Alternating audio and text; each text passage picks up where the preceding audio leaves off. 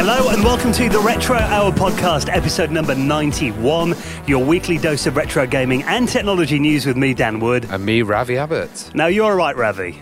I know you had a bit of a meltdown in the kitchen upstairs. Oh my God, this is a disgrace. You know, the packaging on sweets, they're really reducing it these days. My Rolos, I only got about 5 in a packet. It was awful. I'm in a Rolo rage, Dan.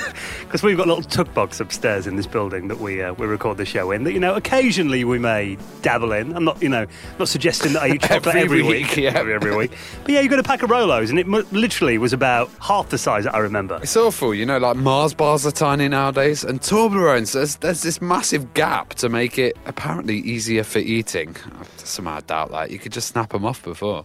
I can see you thinking of starting like a sweet podcast. A sweet revolution. That's what I'm going to start. We actually put a picture on Facebook as well. I love the comment from David Hayes. He goes, I don't think there are 16 bits in there, maybe 8 bits. Like what he did. So this show's not about sweets, though. It is about video games, but it is about, retro games, stuff from back in the day. And we do cover classic consoles and computers. But if we're talking really vintage, it's all about the arcades, isn't it? Oh, totally. And the guest today we have is probably the king of the arcades, or the referee of the arcades, would say. And it's Walter Day of Twin Galaxies. He's the kind of father of competitive gaming. Now, you may have seen movies like King of Kong. Oh, Wreck-It Ralph. Yeah. There is a character in Wreck-It Ralph that's a tribute to him, isn't there, the referee in there. And he's essentially the guy that got competitive gaming, high scores, video games in the Guinness Book of Records. Well, everyone was going around all these different towns and they were saying, oh, my mate's the best at Pac-Man in the world. And no one was keeping a kind of chart of this. And Walter was one of the guys that started it. Yeah, well, he essentially became the official scorekeeper for arcades and video games. Scorekeeper for gaming. Around the world for decades. So, I'm sure if you've got any interest in retro gaming or the arcades, you'll be familiar with Walter Day, an absolute legend. And it's amazing that he's agreed to be our special guest this week. And Walter will be coming up plenty of tales about those absolute, the golden age of arcades, really, wasn't it, back in the early 80s? And those competitions were massive, weren't they? You remember some of them were televised? Yeah. They had, Life magazine, Time magazine involved. It was crazy. And also, there's some interesting stuff about movies like King of Kong.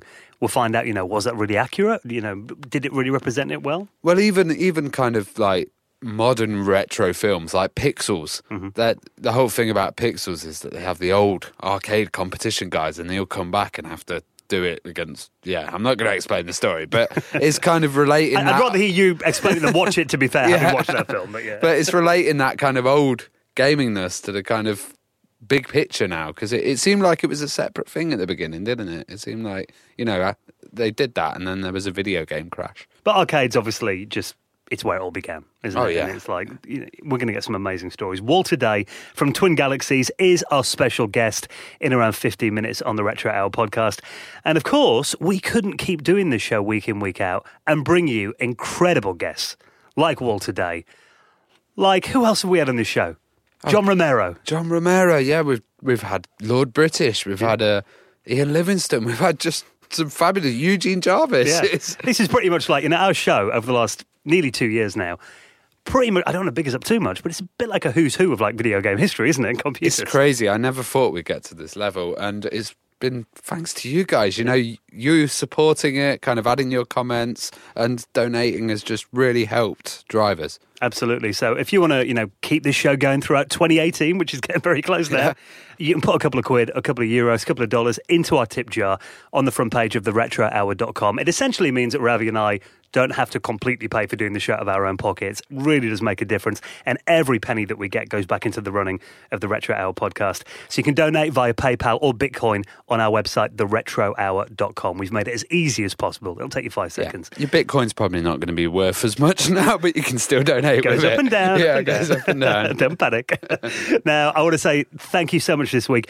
Earning their place in the Retro Hour Hall of Fame, Torstein Rodset, James Plant, Steve Piggott, and Wojciech Janks. Now, we do, as always, apologise if we did completely mince any of those names. We try with our international listeners. We really do try. So we hope we're pronouncing them correctly. We're probably not, but we do try our best. In the past, we have actually typed some names into YouTube to try and get the pronunciation properly. Yeah, it's a weekly challenge, isn't it, Dan? Then we'll get a tweet going, you said that completely wrong. Yeah. But, at least we amuse. Yeah, there you go. It may be hilarious every week, actually. You never know. Speaking of our incredible listeners, we do have someone who is a supporter of the Retro Hour, actually. He's made the Hall of Fame several times.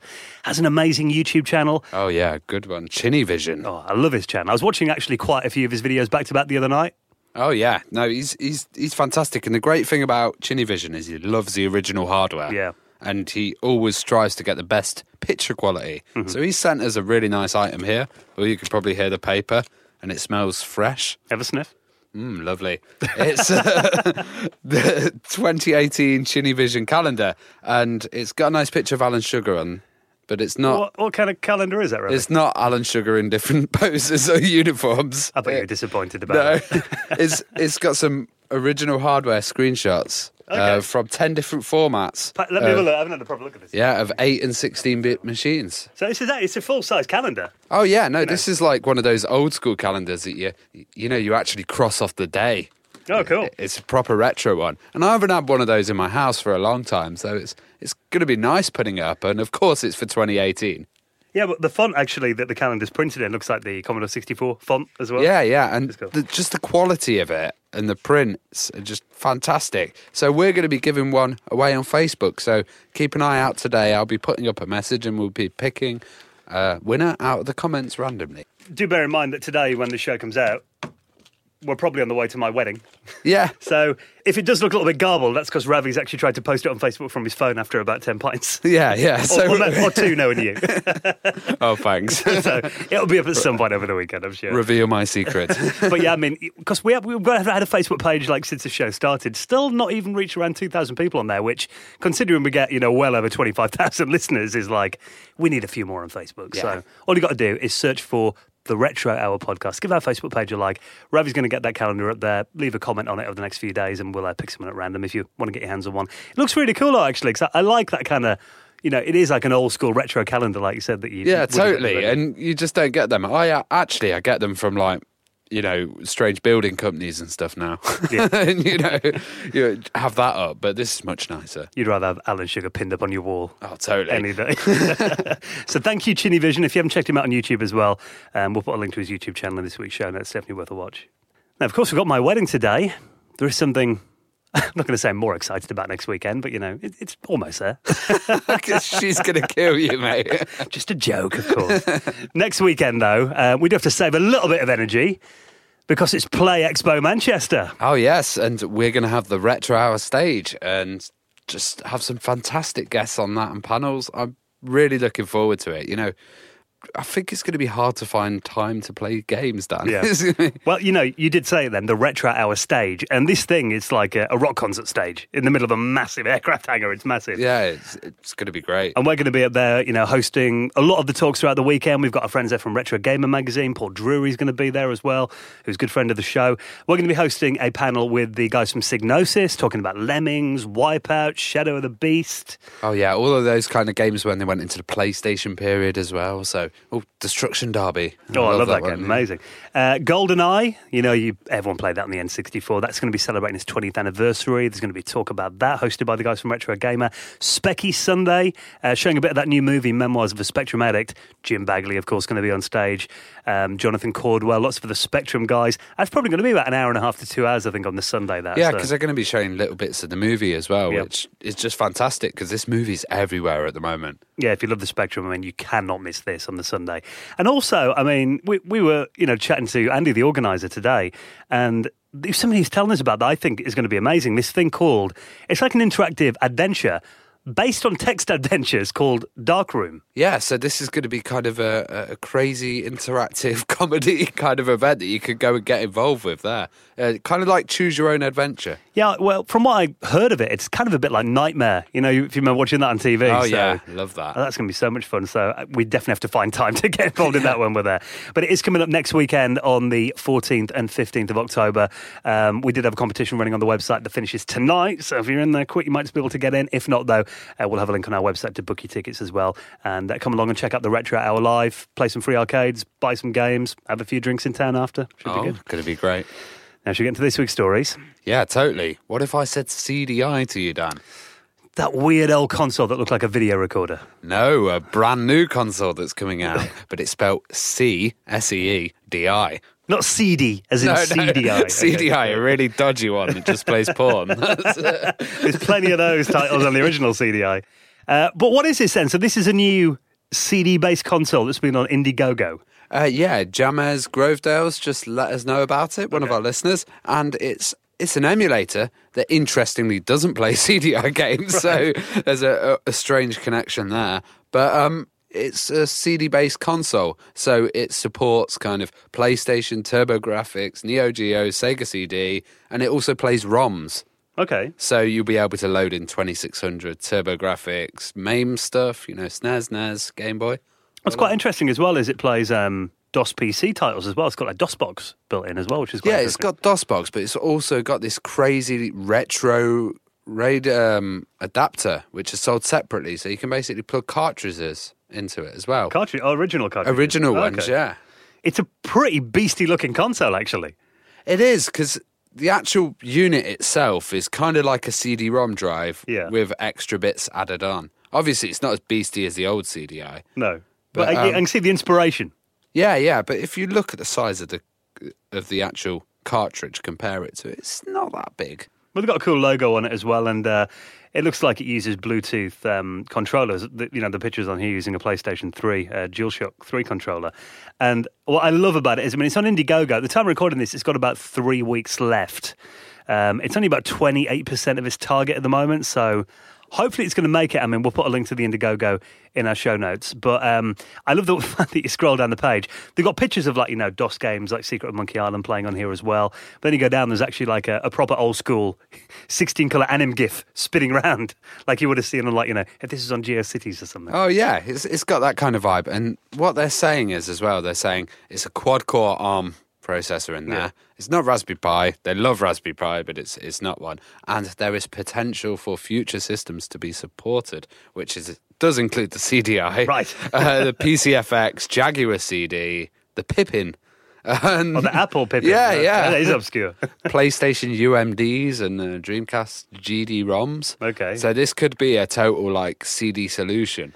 All your lasers are dying on your older machines. Maybe start playing your games on this one. Well, I've seen this on various Facebook groups, and I've seen a bit of negativity around it. Some people have been like, "Oh, what's the point? I've got a PC, I can just put emulators on there." But again, I think the appeal of these systems is emulators can be a pain to set up. Yeah, that's it. And they've already sold out of the kind of beta system. Yeah. So I think it's going to be going ahead, this one, definitely. Yeah, and it's it's just plug and play by the looks of it. It takes all the hassle out of doing it, and it's a nice package. It's, the price isn't bad as well. $125 plus shipping. Yeah, and, they could build on this foundation and just keep doing remote firmware updates and getting it going really well. It looks slick, I've got to say, the user interface and stuff. And it's even got, your home media center stuff in there if you want to stick Kodi on and stream movies and that. Even just for that, $100 is not bad for a box that'll do all that kind of thing, with emulation built in. So, I think it's pretty cool. Now, tell us about this. A SNES carry case. Okay, you remember the cool thing in the 90s? Everybody used to walk around. You wouldn't let me look at this, so I'm looking at it now. Everyone used to walk around with these giant kind of Game Gear carry case that had battery packs in and all these extra things. I remember there was a crazy Game Boy one that you'd kind of open up and then you'd have all these mirrors and zoom features and everything. Well, this is a quite nice one that's coming out. It's called the PDP SNES Classic Carry Case. So it's essentially, a case to carry your Super Nintendo around your friend's house.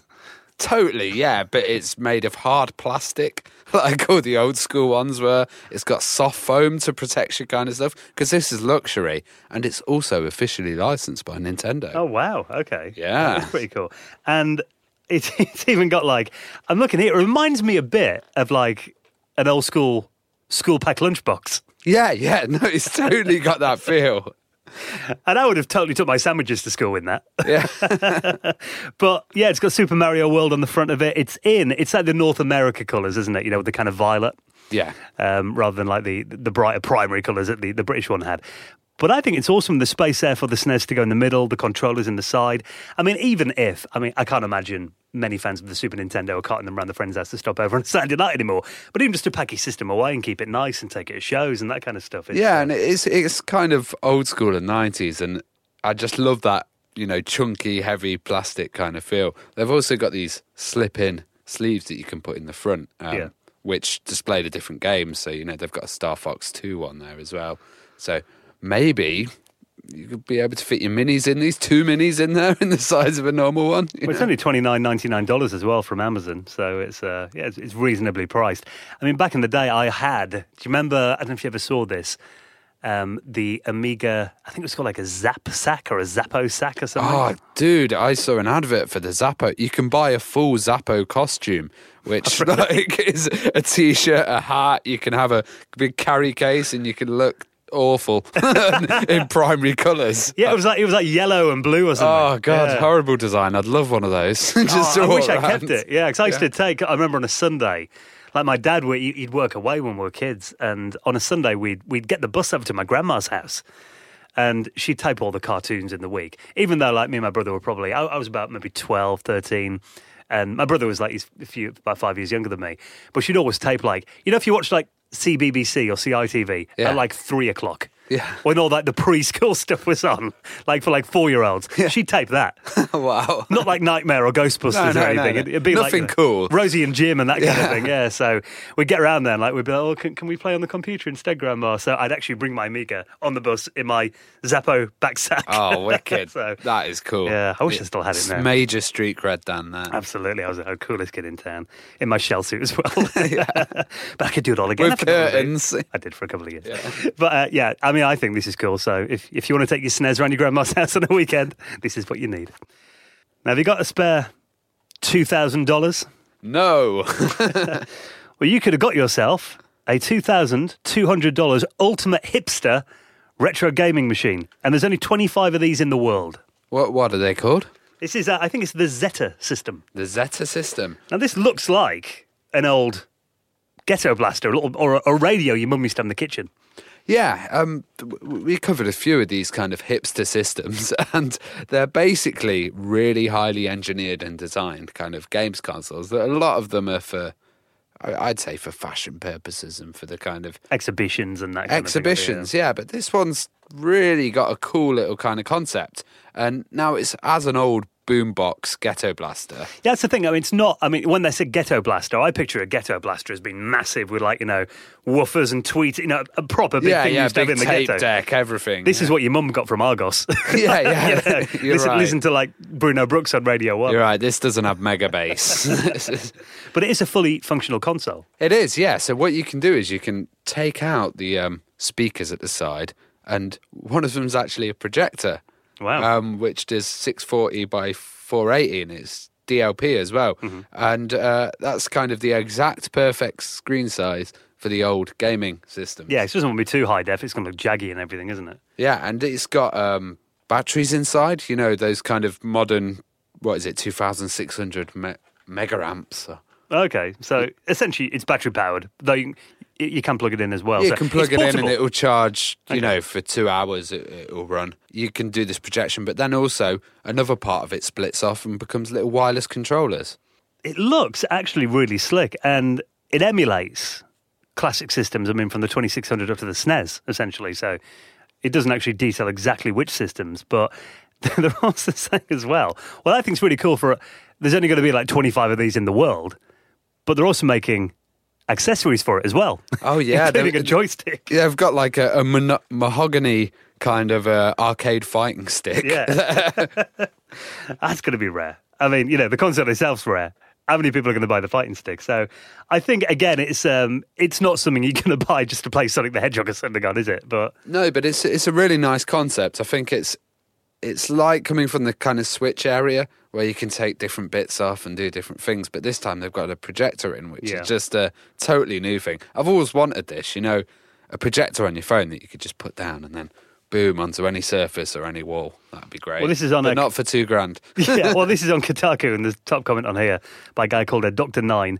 He goes, $2,000 is well worth the reaction of every co-worker when I bust out the Zeta at lunch in the canteen and do a quick game of Marvel Heroes on the wall. Yeah.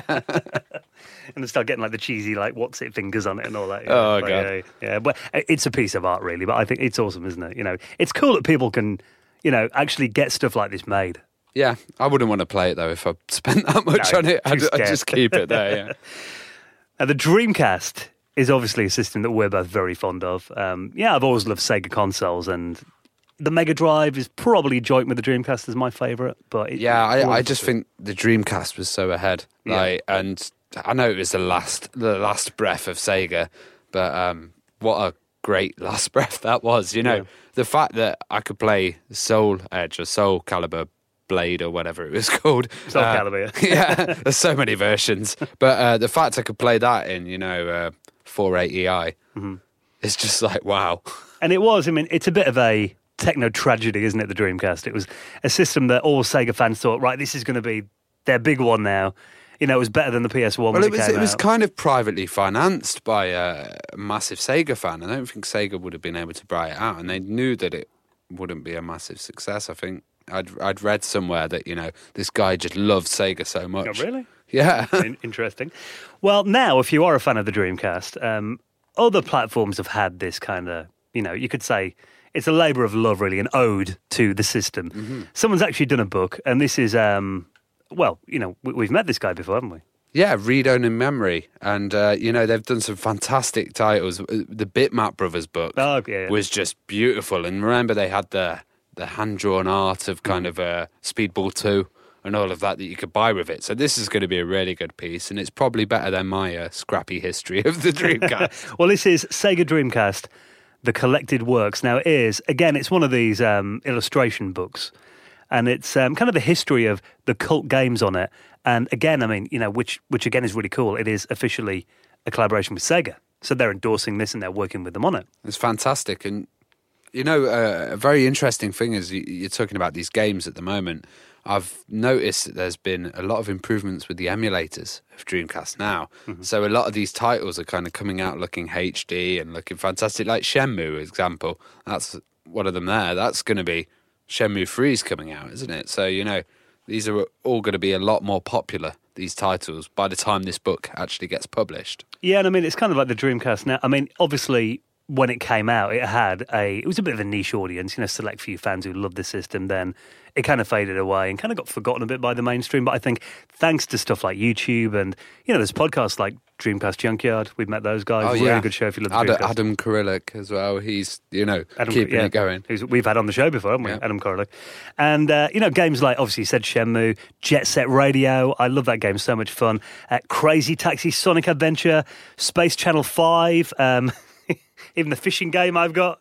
Power Stone as well, Fantasy Star Online. I mean, I think the Dreamcast, I may be wrong in saying this, but I think it was the first system that actually first games console with a bundled modem in every unit. Yeah, and then they eventually had the broadband adapter, didn't they? So Which I've got. Oh, yeah. you have one, yeah. So, this was a revolutionary system that you could, and God, the amount of add-ons and plugins that you could have for that. God, what was it, like fishing rods, bongos? There was probably a skateboard. There's so many weird things you could have. Well, I got the the little microphone addition to go in the VMU.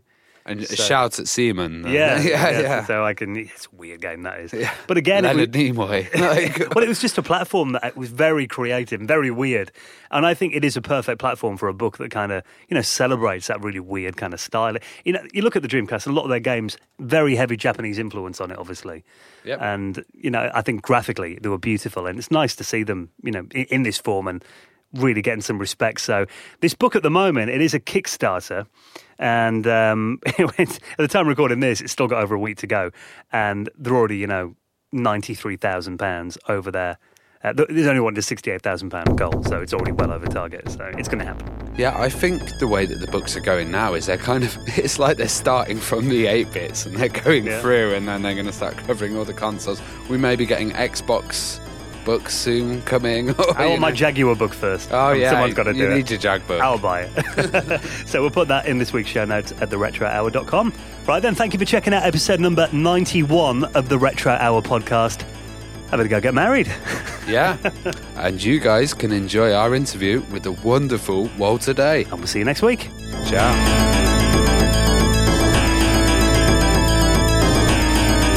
You're listening to the Retro Hour podcast, and it is time to welcome this week's very special guest. Welcome to the show, the legendary Walter Day. Yeah, I'm honored to be on the show. And based on what I've heard from other people, this is a legendary show. Well, Walter, obviously we're going to get some really interesting stories from Twin Galaxies, obviously those early arcade games. But what I thought might be quite interesting to find out is your earliest memory of an electronic game. Well, I do have an earliest memory of an electronic game. It was 1972, and I was on a campus someplace, and they had a Pong there. And I remember playing it just once, and I remember being very terrible at it, and I found it kind of intimidating. And I just did not have the skill set even to play Pong. And so I walked away from it. It wasn't anything that I would ever want to do again at that time. It wasn't for me a fun, fulfilling experience that I would want to be actively pursuing video games. So that was my experience way back in 1972. Next time video games come up on my radar was around 1980-81, and I was in a bowling alley, and people were playing Pac-Man. And I still remember craning my neck, looking over someone's shoulder, and watching them do the maze. And I wasn't at all attracted personally into playing that video game, but I watched it for a little bit, and whenever it was sometime in 1980. But then I was in Fairfield, Iowa, which is a small town in Iowa. And there's a university there. It's a famous university because it teaches consciousness-based education. In other words, the education it teaches includes things like physics and chemistry and computer science, but it also includes the information and the science of how to increase the consciousness of your mind, which would result in more intelligence and more creativity. So it was a very, very interesting curriculum. So I was at a university that taught that, and its main thing that it taught, of course, was transcendental meditation, which many of you people have already heard. I practice transcendental meditation. We'll get to that a little later. But essentially, there on that campus, they had a Pac-Man machine. It wasn't much later that I moved away from Fairfield, Iowa, and went down to Houston, Texas, where I became an oil broker. An oil broker is a person who works in the oil spot market, where all the traders and the majors means, Exxon, Mobil, Shell, Texaco. But I got bored with it, especially since I couldn't make any deals because I was in charge of something called 6 oil, which was the big, heavy crude oil that would be burned in like a big, big furnace in the bottom of a huge installation or a big library building or a public school or something like that. And I couldn't make any sales. So I started thinking of doing other things, and I and another person decided to make a who's who in the petroleum industry. And we were actively working on that for weeks and weeks when he suddenly turned to me one night and said, boy, I can't look at another one of these oil industry biographies. I got to go out and play Space Invaders. And I stopped dead in my tracks and said, what? What are Space Invaders? Well, he took me to a big arcade called Malibu Grand Prix on the highway belt that goes around the outside of Houston. And it's a famous arcade chain because they really were, I don't know if they literally pioneered, but they were one of the pioneers of like third size, I think they were 1/3 size gasoline-driven racing automobiles that you got in there and raced around the track. And it was there that they also had a big arcade full of probably 150 to 250 games. When I walked in the door, the first thing I saw was the big bank of Berserk machines. Everybody remember Berserk, I presume? Yeah. About 8 or 10 or 12 of them in a row. That's how big of a deal video games were back then. You could have 10 of a copy of a game in an arcade way back then. And this is like June or May of 1980. And they'd all be making money because video games were phenomenally big. So initially you kind of dismissed the video game arcade cabinets like Pong and Pac-Man, which seemed a bit different. Why did you then kind of see potential in these later arcade machines? Well, it was very interesting because when I walked in the door, I noticed that crowds would gather around certain players. And I went over and watched, and I saw the heroic dynamics of being a great video game player. And part of me thought, I like to be able to do that. Be the center of attention, but also excel at something. Just the concept of excelling at something and seeing how you can unfold your full potential Now, back when I was back at the University in Fairfield, when we'd take our classes and they would talk about the results that would come from practicing transcendental meditation, one of the main results that's always discussed and people tell about their experiences with this is that it'll unfold your full potential so that you can become better and better and better at whatever you did. And I was very curious about how much just improvement of talent or consciousness could happen from playing video games and then playing them well so that you'd be a top player. So I was very intrigued with the art of excellence in video game playing. So I started watching, and this was the key. This was actually the key to starting the scoreboard later, because I was very, very intrigued by excellence in action as found in the process of conquering and defeating video games. So I loved video games so much I started playing them regularly, and then even more regularly. Finally, I moved back to Fairfield, Iowa, and I had an alternative business where I would sell old historical newspapers. And we're talking about not yesterday's newspapers or last year's newspapers. We're talking about newspapers as old as the year 1590. I had a German newspaper from 1590. But I had piles and piles of the London Chronicle from the 1770s, piles and piles of the London Gazette from the 1666 and 67 and 1672, tons of newspapers from all over the place. And I would buy them, sometimes from dealers out of London, and I would resell them to collectors and to history teachers and to libraries. So I had hundreds of thousands of old newspapers, and I started a tour in the summer of 1983. Actually started March of 81. The spring and summer of 81. And I toured around the United States, and I appeared on many, many TV shows, newspaper interviews, radio shows, magazine interviews, talking about the newspapers that would give you the hidden side to history. And you could find out interesting stories as portrayed and understood by the people themselves who went through the experiences at the time they happened. So it was a very interesting take, a completely different, like really alive kind of like version of history that you'd find in the old newspapers. Because when you read a textbook, it's kind of an edited version down of a historical incident. So it has more life to it when you read the old newspaper account. And of course, quite often they're extremely inaccurate, the newspaper accounts, but they're fun to read. So I was doing this, but as I would travel around the nation doing this, I would go to as many arcades as I could, because I was completely in love with the video games. And by that time, I was now playing a lot of Pac-Man, a lot of Centipede, a lot of Gorf and Galaxies, and I'm becoming better and better and better at them. But I would watch wherever I went and see what the high scores were to beat, and also watch the champions. So I was getting more and more intrigued by just the art of excellence in video game playing. And I started taking notes.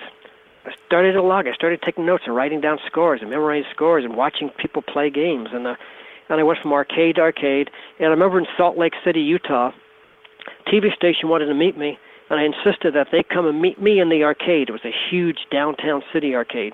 So the TV cameras came down there and interviewed me in the aisles between the video games and stuff like that. And then when I got to Southern California, like around July of 81, actually right before I got there was a rumor of someone who'd get the highest score imaginable on Pac-Man, like hundreds of thousands. So I started going from arcade to arcade, trying to track down that rumor, until finally I found the arcade in a town called Sandy, Utah, where this guy allegedly could get these high scores. But when I came in and announced that I'd travel far to try and find this Pac-Man expert, they all went cold on me and wouldn't give me any information. They for some reason, they wanted to protect the guy or save him from having his tricks get out into the public or something like that. Wow. Wasn't quite certain why, but they simply, stopped me dead in my tracks. And I remember one guy smirking at me because he knew I wanted this information to meet this person and learn from him, but they wouldn't let me learn from him. So that was my voyage, watching the champions play, even trying to track down a legendary Pac-Man player. They have later movies that actually talk about someone tracking down a great video game player or something. I had never thought of this before until recently, but I actually did that long before the movies ever even composed of the idea. So how about that, huh? Well, you made an interesting point about, those arcade memories, which I think we've all got, remembering like the peak of the arcade era. And it could be, it could maybe be a kid that wasn't the coolest kid in school. He wasn't particularly athletic or sporty, but he could be the coolest guy in the arcade. And if you were amazing at that game, you could, like you said, get a crowd of people around you all night. Okay, here's an important thing. let's give this 5 stars, because I consider this a 5-star point of historical importance.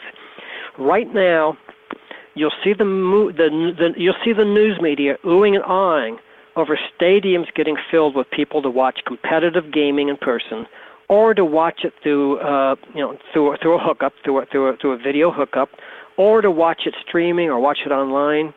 Quite often there can be special video game playing events where there'll be a lot of people signing in on either through streaming or either a pay-per-view thing or actually being in person in a stadium, and they're wowing that, wow, video games have come of age. They're now becoming an audience, a spectator sport. Well, the spiritual flagship of that has always been in place. And I don't know if you remember this firsthand, but I saw it again and again and again and again and again, especially when Twin Galaxies started up and we went on the road with our team and everything. Wherever you went, whatever arcade it was, if someone was great at a game and they were really putting on a show, there would be a big crowd around them. There would be a lot of people who were completely enthralled with the experience of being, a spectator watching a video game champion play on that high level. That psychological trait was already in place in the public way back in the age of the arcade, even though people are thinking it's some new development that's happening as part of the business plan of esports. That, oh, wow, spectators. But I think you might remember this firsthand, that there would be a big crowd around anybody who's really good in going after a world, especially if they're going after world record and it's publicized, there would be a big crowd around them, because a video game champion has always been a thing of intrigue.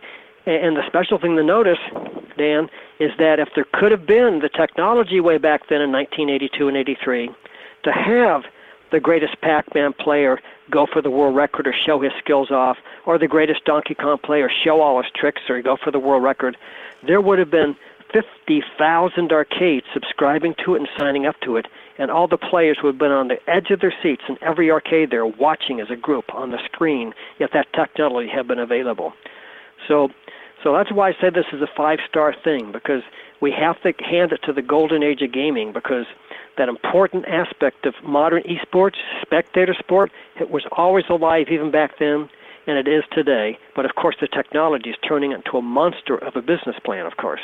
Does it make sense to you? Absolutely. And I think you make a really interesting point there as well, that, if that could have been beamed into arcades all around the world, that could have been massive, couldn't it? But the technology wasn't there. Oh, Billy Mitchell going after his world record on Donkey Kong, that would have been followed by 100,000 arcades around the world. Yeah. It would have been massive. Well, let's talk about Twin Galaxies. You opened that in 1981? Twin Galaxies opened up on November 10th, 1981, and we're having a party in Ottumwa, Iowa, at the town of its birth, on that weekend. The 36th anniversary of Twin Galaxies, and of course many people are familiar with a Life magazine photograph. That was November 7th, 1982. So the 35th anniversary of that is about to happen, and that will also be a reunion of all the people who are in that famous photograph coming together in Ottumwa to have a reunion photograph on the same weekend that the anniversary weekend that Twin Galaxies opened up, November 10th through 12th, 2017. In Ottumwa, Iowa. We're going to have all these people coming back to recap their experience being in the original photograph. At the same time, there'll be a big celebration. Plus, the International Video Game Hall of Fame is operating there out of Ottumwa, and they're going to have induction ceremonies for the classes of 2016 and 2017. So Twin Galaxies, as a cultural phenomena, is very much alive and well. In its legacy, I guess it's becoming revered far and wide, because it did such important things when those things were seminal and original. Well, going back to the start, like in 81, why did you want to own your own arcade? I was living in Fairfield, Iowa, and I was there, as I told you, because that's where the university called Maharishi University of Management was. And that's where I was studying consciousness-based education. And but I also had to earn money. So I thought, well, I got to do something. And I thought, oh, my God, I can open up arcade, because that'll kill 2 birds with 1 stone, meaning I could hopefully it would make some money. But more than that, the biggest reason I opened up the arcade is it was an excuse to be able to play video games more and more and more and more and more. So when we opened up the arcade, I'd be there shoulder to shoulder with the kids playing till 2 in the morning every night, learning all their tricks. And I think there was a point there when I was the best 32-year-old video game player in the world because I would know all the tricks that would be taught to me by all the champions who would come through. Do you remember the first Pirates of the Caribbean? Yeah. I don't know if you remember that or not, but there's a moment when Jack Sparrow meets Orlando Bloom for the first time, and he's like a blacksmith who works on swords and fixes swords, and they get in a sword fight, and Orlando Bloom expresses, like, why are you so good? And he was good because he would learn from everybody who came through with all their different styles and all their different points of view. And then Jack Sparrow just looked at him and says, you really got to get out and date or something like that. But essentially, that was what it was like. All the tops coming through, I would learn their tricks. So I became formidable in all these games that would only be conquered by the champs from around the nation and even from other countries. How did you go about kind of promoting and getting the word out about Twin Galaxies back then? You know, all pre-internet and... Well, isn't that interesting to think that all that happened to Twin Galaxies and there was no internet? Like, how could this possibly happen? When I see the ease with which people can get their business plans out, or they can do fundraisers just like that, I snap my finger, just like that, or they can get people involved in their activities just like that because of the internet and Facebook and Google and all sorts of stuff, and Yahoo and YouTube and streaming. How in the world did it happen? Well, I'm sure I had some creativity I brought to the table, but it really was just the dynamics of history that were happening. It's just that the golden age of video game playing and the advent of video game playing and competitive video game playing, it was trying to happen, and it was going to find some way to make itself happen. It was going to find a tool or an avenue or a conduit, and just by some stroke of karma, to use that word, that conduit just happened to work through me and Twin Galaxies. On January 18th, 1982, an edition of Time magazine came out that had a cover story on the amazing growth of the video arcade world. And in this 7 or 8 or 9 page article, there was a feature box on a kid in Chicago named Steve Jurassic, and he got a high score on Defender where he kept the game going on 1 quarter for, I forget now, it was either 14 hours for 15 million points or 15 hours for 14 million points. Actually, I'm going to look it up while I talk to you. But essentially, he played for like 14 hours and got 15.9 million points. And that was mind-boggling because no one really thought much about marathoning a video game on 1 quarter and really conquering it like that. And I was absolutely intrigued with that because it was completely down the alley of my thought process already of having been monitoring excellent players when I was on the road. And so a kid comes up to me with this magazine and says, look at this guy with a score on Defender. I can beat that. And I looked at him in disbelief and I said, oh yeah? Well, prove it. And so over the course of that weekend, if I remember right, he got 24 million points. Wow. And broke Steve Jurassic's record by 9 million points. But what was interesting about it was this, and this is a very, very telling point, Dan. Very telling. And I called up the local newspaper, and I called up the local radio station during the time that he's actually playing and building up a score. And the reaction was extreme. Like, they were so interested in this, and there's such a big story to them, that they ran over and started covering the story. The guy on the radio started getting it out. Before I knew it, it was going around the airwaves all over the Midwest. I started getting calls from radio and TV in St. Louis and Kansas City and Chicago and Des Moines and other places. It got bigger and bigger and bigger. The news media ate it up. It was a big deal. Man conquers machine. Video game superstar emerges. You know, this kind of thing. Video game superstar emerges. I can't remember what the actual headlines were, but it was that kind of concept. This guy was conquering one of these newfangled, scary, space-age, science fiction kind of machines, because it's still new, all this stuff back then. And by the time the weekend was over, it was a story that was all over the place, including on the wire services. So that Monday morning, I called up Williams Electronics that made the Fender and said, we got the scores. Do you know if this is the world record? And the lady said at the phone, we get these kind of calls almost every day, and we don't know. No one's keeping track of the records. We have no idea what the world record would be. We get these calls every day. And so then I call another manufacturer. I call Nintendo. and ask them about scores. And they say the same thing. We don't have any idea. No one's keeping track of the records. So I called a couple magazines. I called Replay Magazine and Playmeter Magazine, which still exist today. They are the magazines for the coin-op vending industry. And both of those people said, we don't have any idea, but we get called almost every day from arcades wanting to know what the record is on this or that. By the time I was done making the phone calls, I called 7 manufacturers in those 2 magazines, 9 phone calls, and all of them said they have no idea. So I sat there thinking about this, and I had our scoreboard up on the wall, and I had my notes of all the stuff I found on the road, and I thought about it all night, and the next day I called back all 9 of those phone calls and says, we have a scoreboard here. We're keeping track of the records. And all 9 of those people on the other end of those 9 phone calls said, wow, that's great. This is wonderful. What we'll do is we'll put and they said, thank you for this service. We'll put your number and your name here at our front Rolodex so that our secretary who answers the phones for the company or the magazine will refer people to you. Thank you very much. And then one guy says, by the way, who are you? And off the top of my head, I had to say something, so I said, we're the Twin Galaxies National Scoreboard. And that was it. I hung up the phone. The phone calls took 30 minutes to do. I went back into the arcade to continue playing a desperate game of Gore. 30 minutes later, one of my workers tapped me on the shoulder and said, there's someone on the phone. They're calling it long distance. It's about a score on Galaga. And I went to the phone, and sure enough, someone from the Nashville, Tennessee area, which is 1,000 miles away, essentially, was calling because they had a Galaga world record that they were hoping was a world record to report to me. And they were told by Midway Games, Midway Games, that this is the place you call for the world records. So it took 30 minutes before the first phone call came in. It was kind of stunning, but I looked up at a scoreboard, and the guy's score, if I remember right, was something like 555,000 points.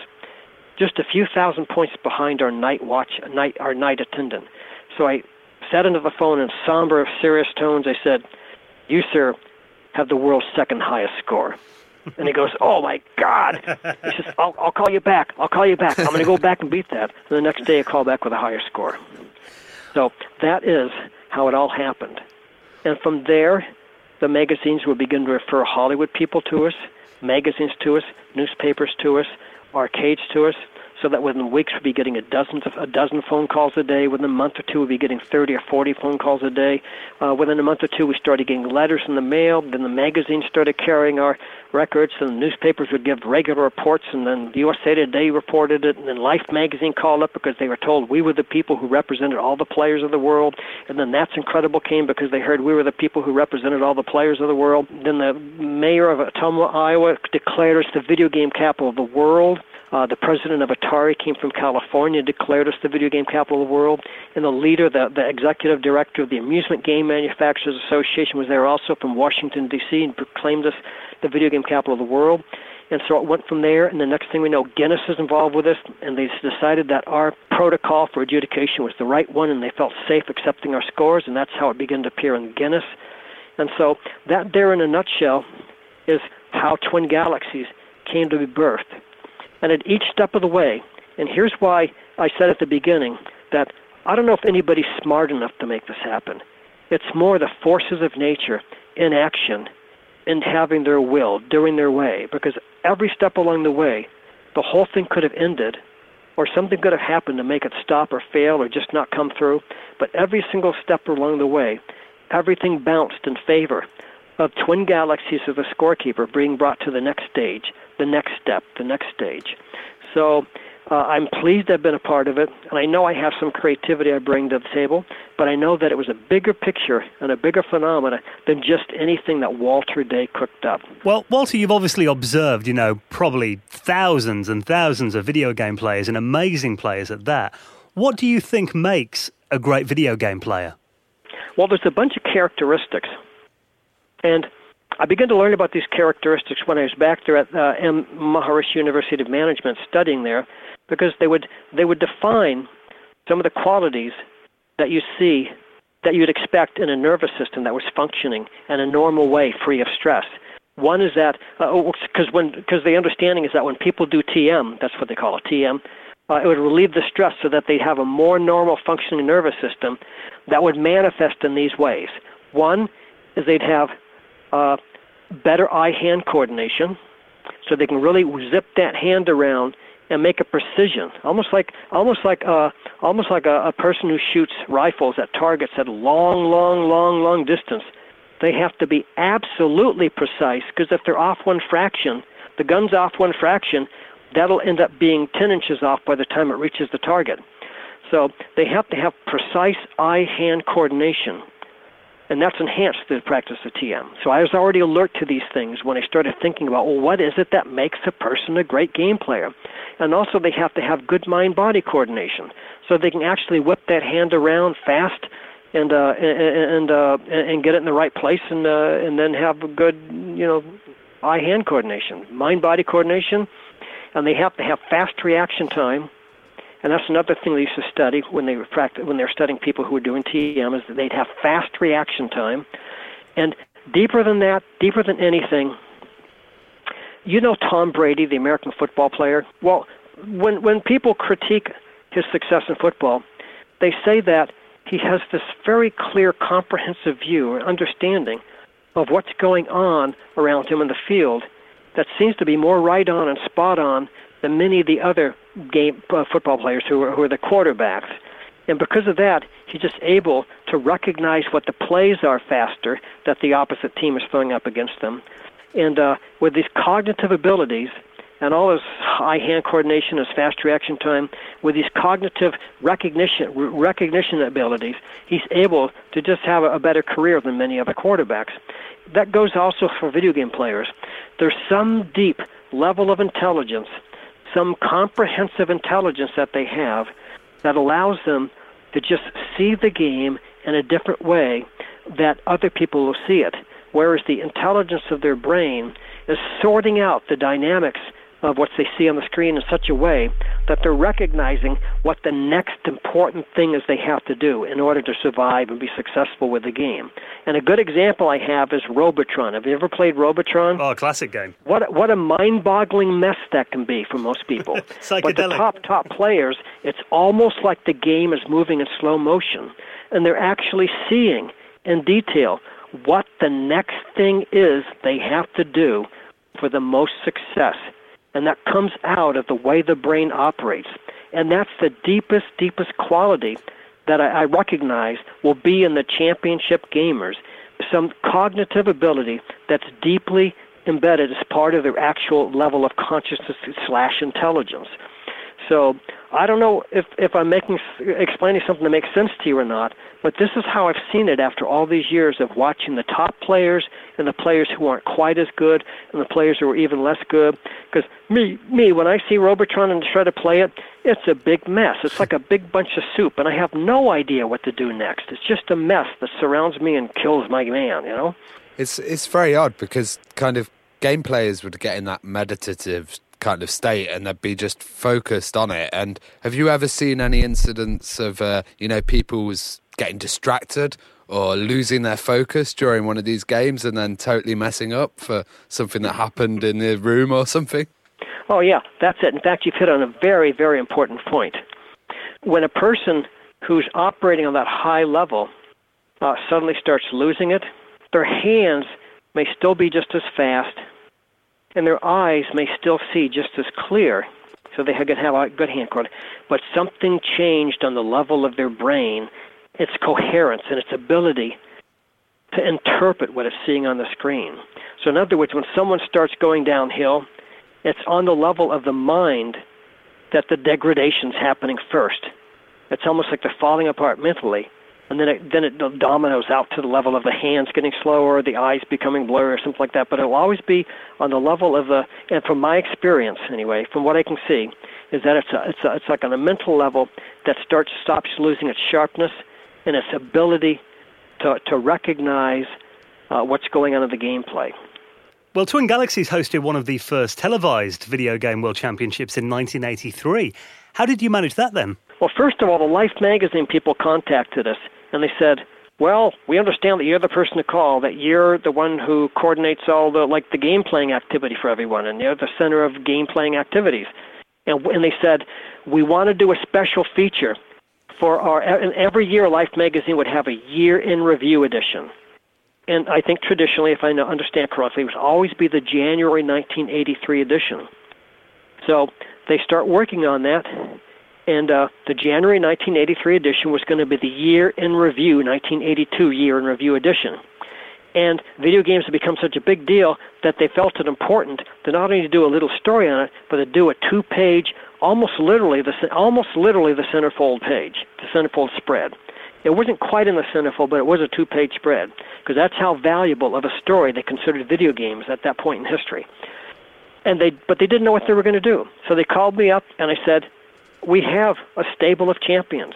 We have all the All-Stars. I can bring all the All-Stars here, and we're the crossroad. I told them, we're the crossroad of the video game world. This is where people come to show off their stuff and take on all comers.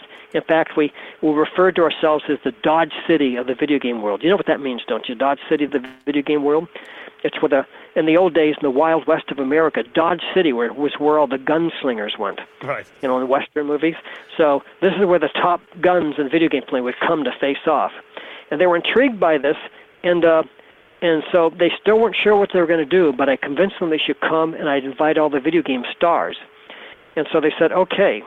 So at first the parents didn't believe it, so I had to have Life magazine also submit a letter and have a person they could call to explain that, yes, indeed, your son coming to Twin Galaxies in Ottumwa, Iowa, will indeed be appearing in a Life magazine photograph, so please allow him to come. So they came. 16 of them came. I think I invited 22, but 16 were able to show up. They were all world champions or multiple world champions in different games. And I remember paying for all their hotel rooms, but it was worth the investment because that really put competitive gaming on the map. So essentially they came, and still, when the photographers arrived for Life, they still weren't sure what to do. At first, they went out into the cornfields to see if it was possible to bring video games out on the cornfields and photograph the players there, because they were intrigued by the fact that the crossroads, the mecca of the video game world, was in a small town in Iowa that was not part of Silicon Valley or L.A. or New York, that it was in a small town in Iowa surrounded by cornfields. So they wanted to bring the video games out into the cornfields and photograph the players there.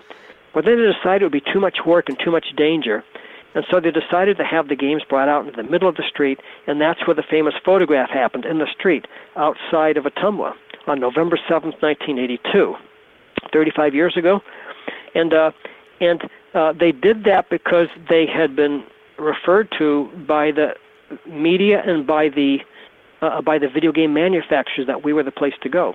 Now, the same thing suddenly happened with Life magazine. That's Incredible. That's Incredible decided that it was worthwhile doing something really big with video games because they had become larger than life.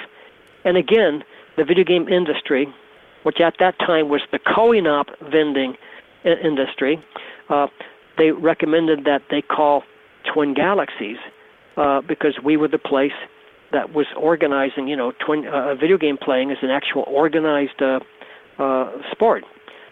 So they called up, and they still weren't certain what they were going to do. And I said, look, here's my idea for a contest. We'd have all the top All-Stars come for an invitational, and they would come and face off for a world championship. And we'd only invite the top people who are multiple game world record holders. And at first they didn't like it, but then I kept talking at them about this. And finally, after many phone calls, they said, okay, so I'm going to come out there. The actual producer came out, and we went over the math. We went over a trial edition of how the contest could work, and he was satisfied with enough, and he was satisfied with the way Ottumwa looked and Twin Galaxies looked, that he thought it would be an excellent venue for the championship. And by absolute coincidence, at the moment we're there, finalizing this and figuring out the details of it, suddenly someone walks in the door with the Life magazine that came out literally that hour, and it hit the city that hour. And he opened it up, and he saw the picture, and he turned to me and he says, "That's incredible." And I laughed and says, "Oh, yeah?" Because, she's the producer from That's Incredible. And then he laughed when he realized what he'd said. And that's what really sold it. When he saw the Life magazine in his hands, and he realized that this was the place and the only place that this championship should be held. So they came there, and we got the whole video game industry completely behind us, so that manufacturers loaned, I think it was 5 copies of 5 different games.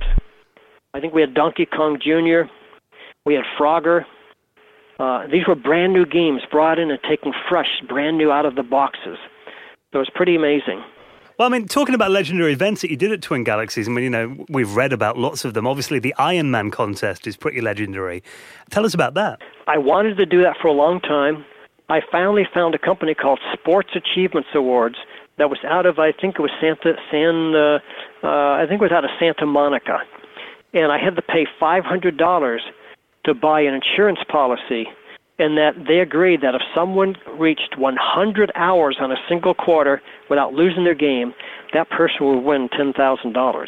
If numerous people crossed over it, then they would win a proportion of it. They would split it in some way. And it started all at one moment, and it started, if I remember right, on January 7th or 8th. July 7th or 8th, 1985. But it wasn't at Twin Galaxies. It was under the sponsorship of Twin. It was a Twin Galaxies event, but it was held in an arcade called Johnny Z's up in Victoria, British Columbia. And we had 8 or 9 contestants. One of the contestants was a Japanese man who we never ever heard from again. And his game he chose to try and reach 100 hours was to play Ms. Pac-Man. And he was going to try and stay avoiding the 4 ghosts in the tunnels by staying in the tunnels for the whole 100 hours, going back and forth, back and forth, back and forth, back and forth. And it was kind of interesting because in the course, after about 3 or 4 hours into the contest, and he's still going back and forth and back and forth and back and forth, his family comes in. And they start having a big fight around him and a big argument. Apparently he was doing something they didn't approve of, and they're trying to get him to leave the game, but he refused. Then finally more family members came in and began to cry beside him. Then they began to shout and argue, and some began to cry. It was an amazing spectacle of family dynamics right there in the middle of the contest, right beside his machine. Finally, he left the machine and said, kind of downtrodden or sullen, he says, "I must go now. My family needs me." And he was gone. And we didn't even know who that guy is. We never heard from him again. But it was a very interesting way for him to try and, play 100 hours on a game. How did the kind of rise of the internet and maybe even early BBSs affect Twin Galaxies or the kind of scorekeeping? I got very tired from it, and in January of 1986, I just walked away from Twin Galaxies. The arcade continued. The arcade closed for a while, then it reopened under Billy Mitchell. Billy Mitchell personally owned the arcade for years. But during that time, the scoreboard wasn't active because I walked away from it, and I went out and I got involved in some other stuff that my inclination to be a historian kind of led me off. And I went out and I started buying and selling high school yearbooks. Now, my understanding is that high school yearbooks are not a real popular thing in Great Britain. Most people, I think it might have changed a bit, but years ago, schools didn't issue hardbound books at the end of a year. There was like an annual. And then, after being away from Twin Galaxies for about 9 years, 8.5 years, I started up again and just continued right where I left off, and scorekeeper for the world, sort of, except that a different reality was in place, in that the Internet now existed.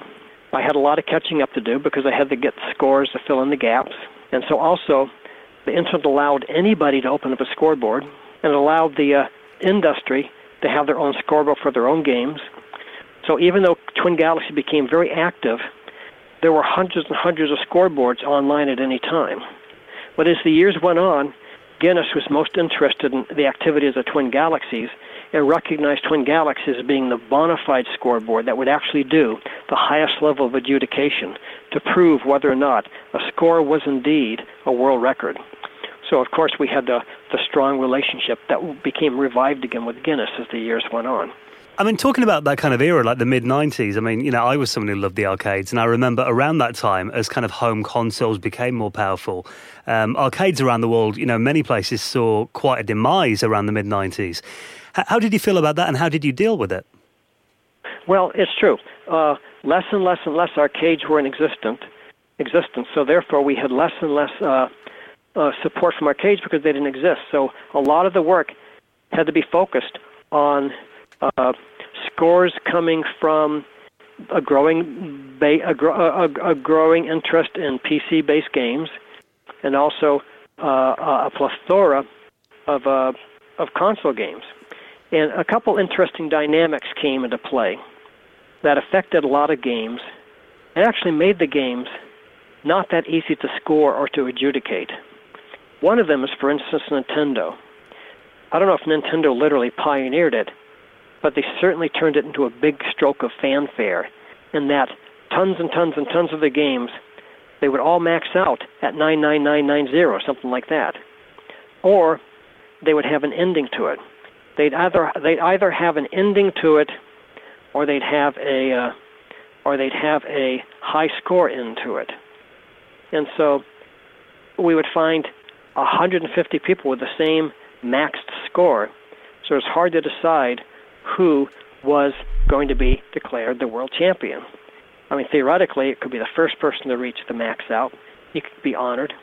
But what began to develop is that people begin to do the fastest time, the speed running. See who could get to the end of the game while still getting the max score in the fastest time possible.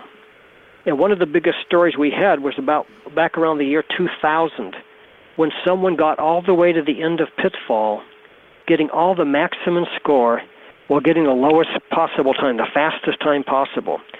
And that really it was remarkable to us how much media attention that got all over the internet. You're totally right about them kind of adding limitations in the scores and then new methods of completing games or competitive gaming coming through. I've really liked the stuff in the 90s where people would like have to try and complete games with no weapons, or they would limit themselves to a certain kind of thing. Have you seen many examples of these? Oh yeah, well there've been tons of those carried and promoted by Twin Galaxies. Speedrunning's so big that not only Twin Galaxies monitors it, but there's lots and lots of websites exclusively set up to monitor speedruns. And special, like in the classic Donkey Kong, there's one variation high score to see what the highest score you can get without using the hammer. The no hammer high score, I think it's called, for Donkey Kong.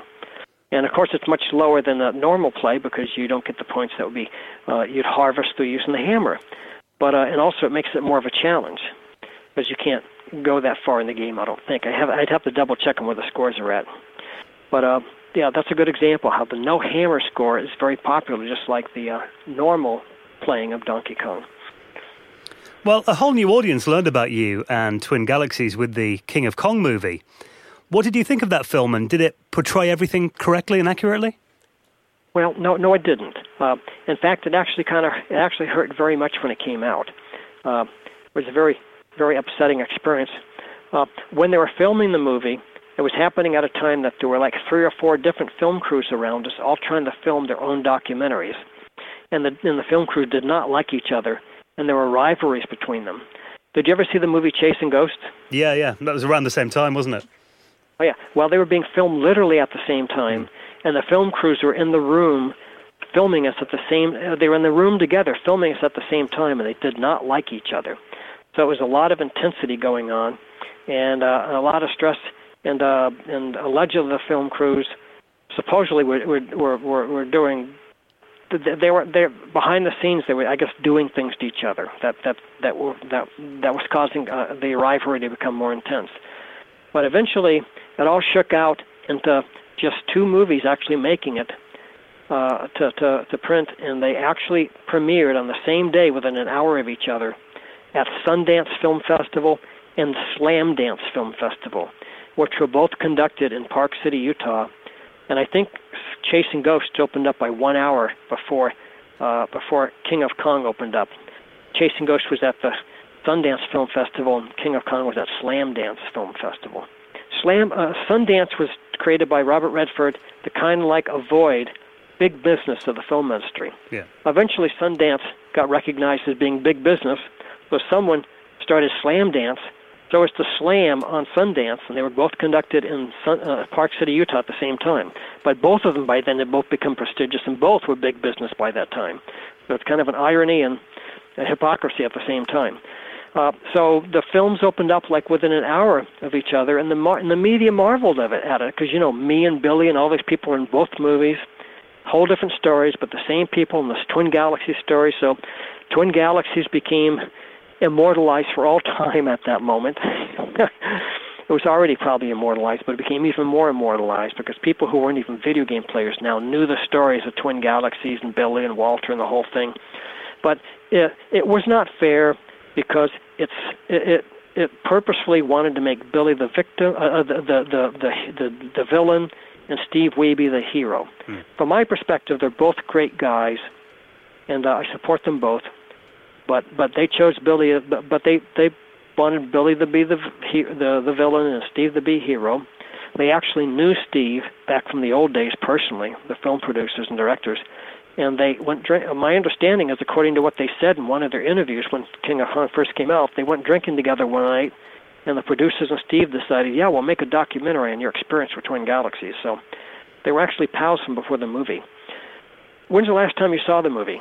Oh, probably about maybe 5 years ago now. Well, there's one scene at the end when Billy walks into the arcade, and Steve's there. And this is now the first moment that the people are seeing Steve and Billy together in the same place at the same time. Yeah. And Steve turns to Billy and says, "Hey, Billy." And Billy stands behind him for a moment, looks over his shoulder, then turns and walks away. And then he says as he walks away, there's some people, he says to his wife, there's some people that I don't want to spend too much time with. Anyway, I've been in public showings of this about a dozen times when the audience goes berserk, because now they know that Billy is the ultimate heel because he wouldn't even give Steve the time of day. What actually happened is Billy stopped, and Steve and Billy exchanged some warm words, and Billy encouraged him, and then walked away. And the reason he walked away was because he was explaining that all these cameras are on him, and people are going to say that he's trying to steal Steve's game-playing tricks, or that he's trying to rattle Steve so that Steve will get nervous and lose his man, and so he feels that he can't stay there too long because it'll cause problems.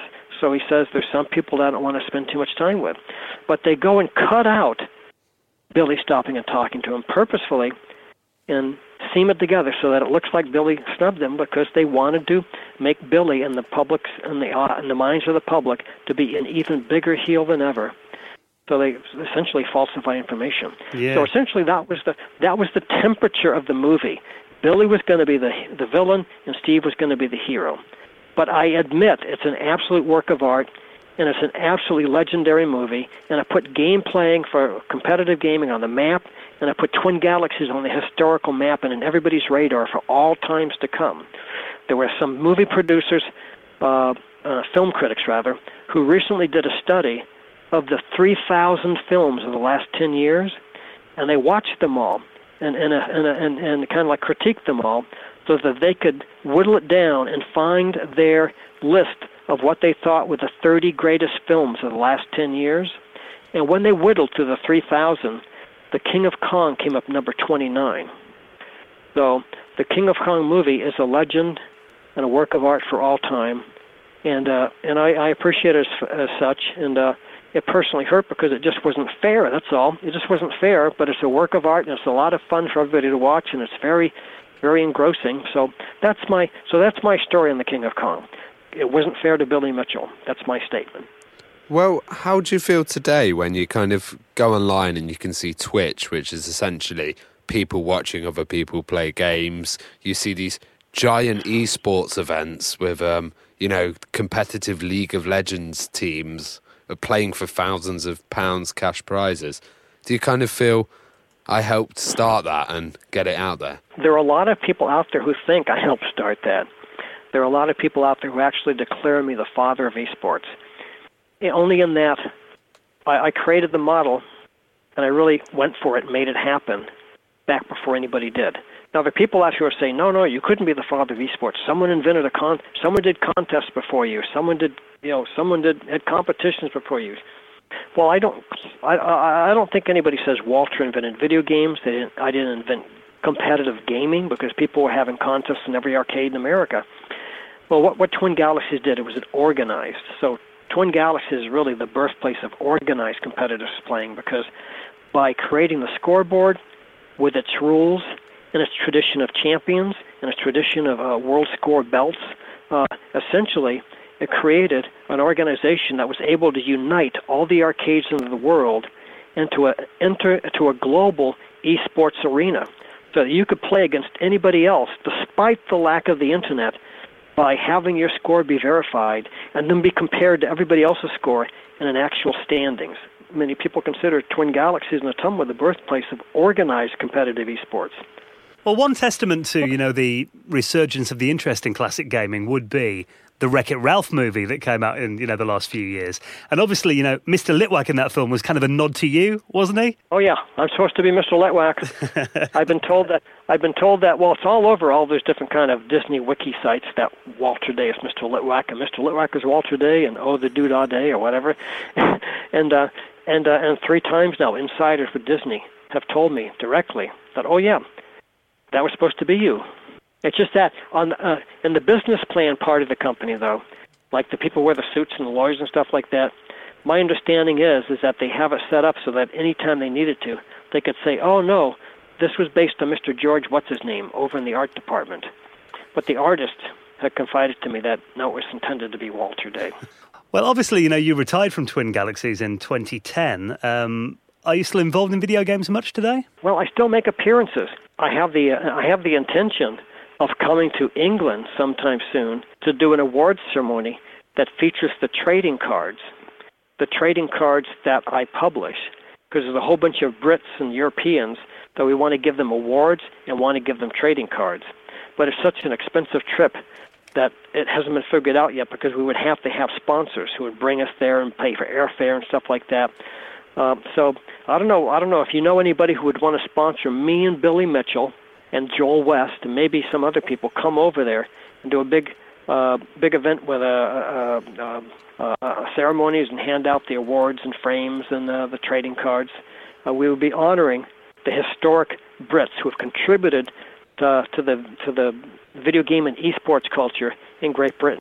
Your trading cards cover, you got thousands of them now, haven't you? Oh, yeah. Well, there's actually 1,700 that have been printed and that are actually distributed around the world. And there's about another 400 or 500 that have been designed that aren't printed yet, simply because it's so expensive to print the cards. And it seems that I don't have much of a business plan going, because I seem to be giving the cards away more than I sell them, because I've given away what they estimate to be around 250,000 cards as gifts so far. Wow.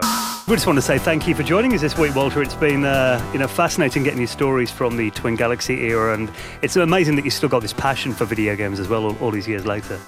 Well, it's been a lot of fun, a lot of friends, a lot of amazing things, and also, as I said, it's a huge, it's a cultural phenomenon, the whole thing that's happened. It's an amazing experience to go through the whole thing. And I've met lots and lots of people who are just amazing and who are going to carry on this culture long after I'm gone. And you guys are probably part of that. In fact, your show. And in fact, I don't know if you guys know this or not, but I regularly create trading cards that honor people who are video game journalists, because what you do is very significant. And I hope you're going to include this in the when you publish this on, because people who listen to this better be very appreciative of what you do, because without your efforts, a lot of history will be lost, because there's so many stories that otherwise would not come out if you didn't actually put your effort, your time, your money, and your devotion and everything to capturing the stories and commemorating them. So let's do trading cards. Oh, amazing. For Dan and Ravi. So let's stay in touch on this. But other than that, I don't know what further I can say.